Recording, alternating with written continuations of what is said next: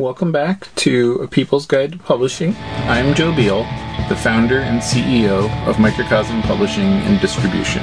I'm also the author of A People's Guide to Publishing, which distills what I've learned from selling millions of books over the past 25 years. I'm Ellie Blue. I'm the editorial and marketing director here at Microcosm. We are an independent mid-list publisher based in Portland, Oregon. We have 14 employees, over 650 titles in print with 20 to 40 new books per year, and we distribute thousands of titles from other publishers.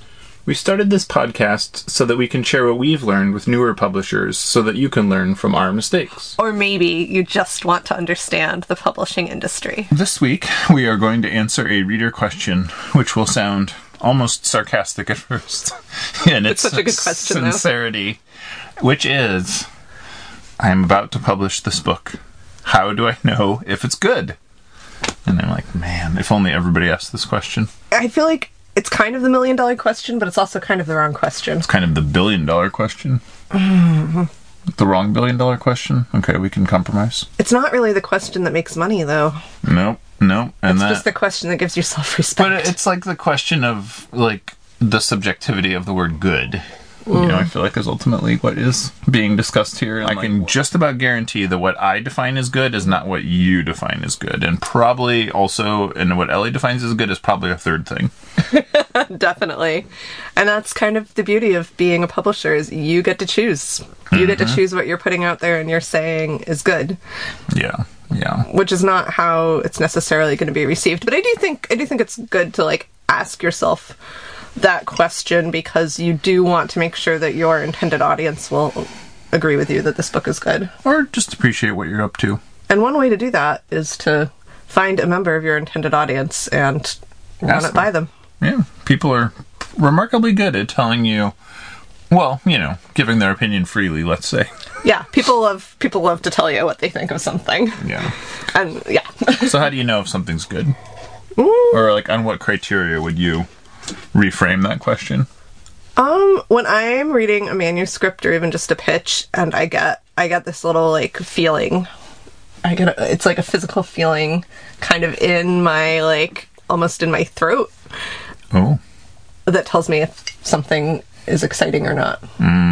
Okay. And I define good as exciting. Yes, I'm just putting that out there. Gotcha. Okay. How about you? How do you know? So to me, something is good if it makes me interested in something I wasn't interested in previously, or if it takes a subject that I felt like had been really beaten to death, and I'm like, there is new life in this. And I feel like it has to sort of meet one of those two criteria. And, you know, sometimes, well, you know, and then the author needs to be able to execute on that. You know, it can't just be conceptual. Like we're making books, not ideas, you know? I mean, yeah, like you have to make sure the idea is good, and then you have to make sure the book is good, which you do through, like, grueling editorial process often. Yeah.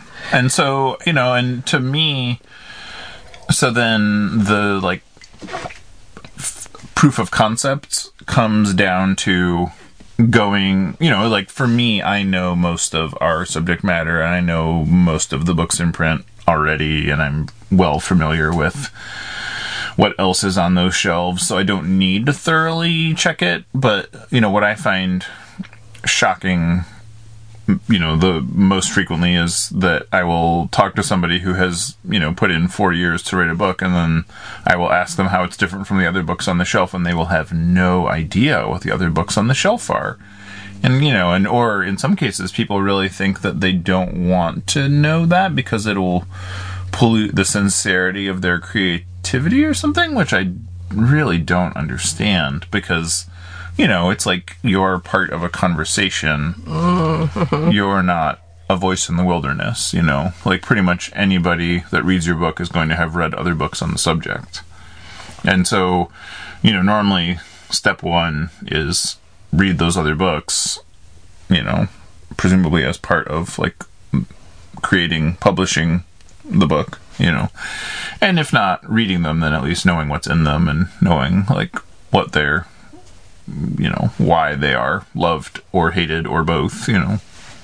I guess there's a difference between, like, a book that is good on its merits in the contents and a book that is, like, well conceived and well developed for the market it's in.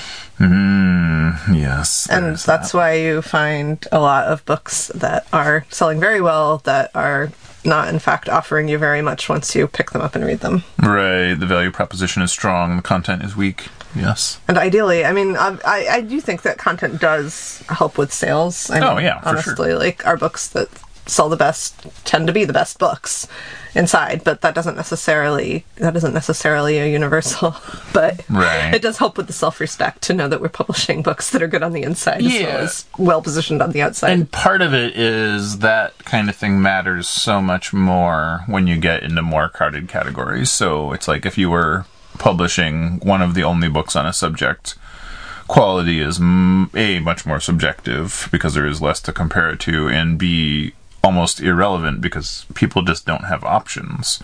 But if you are writing fantasy novels, quality is paramount, because people can get fed up within seconds if they don't like it, or, if you have a terrible first page, why would they buy the book?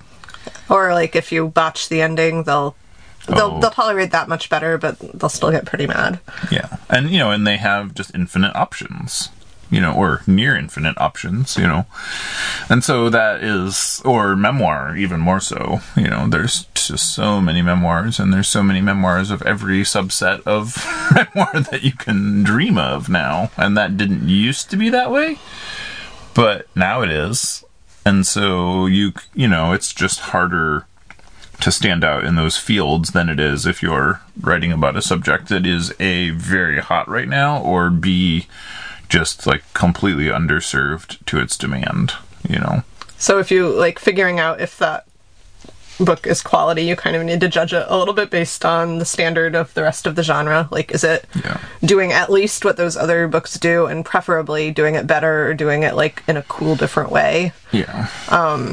Is it like not clunky? And you kind of need to like use your own judgment, and also other people's judgment for that can be very helpful. I mean, even if you have like an in-house editor who understands, or even an editorial contractor, if you have somebody in your world who understands that genre, they can help make it up to standards. Right. Worth reading. Mm-hmm. And part of it too, I would say time and effort and the like is part of what makes a book good. It's like when you slapdash something, people can really tell. Thanks for joining us once again.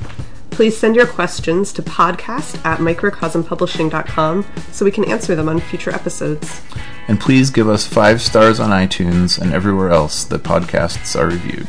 You can find us on the internet at microcosm.pub, on Twitter at microcosm, on Facebook at Microcosm Publishing, on Instagram at microcosm_pub, and here in Portland, Oregon on North Williams Avenue.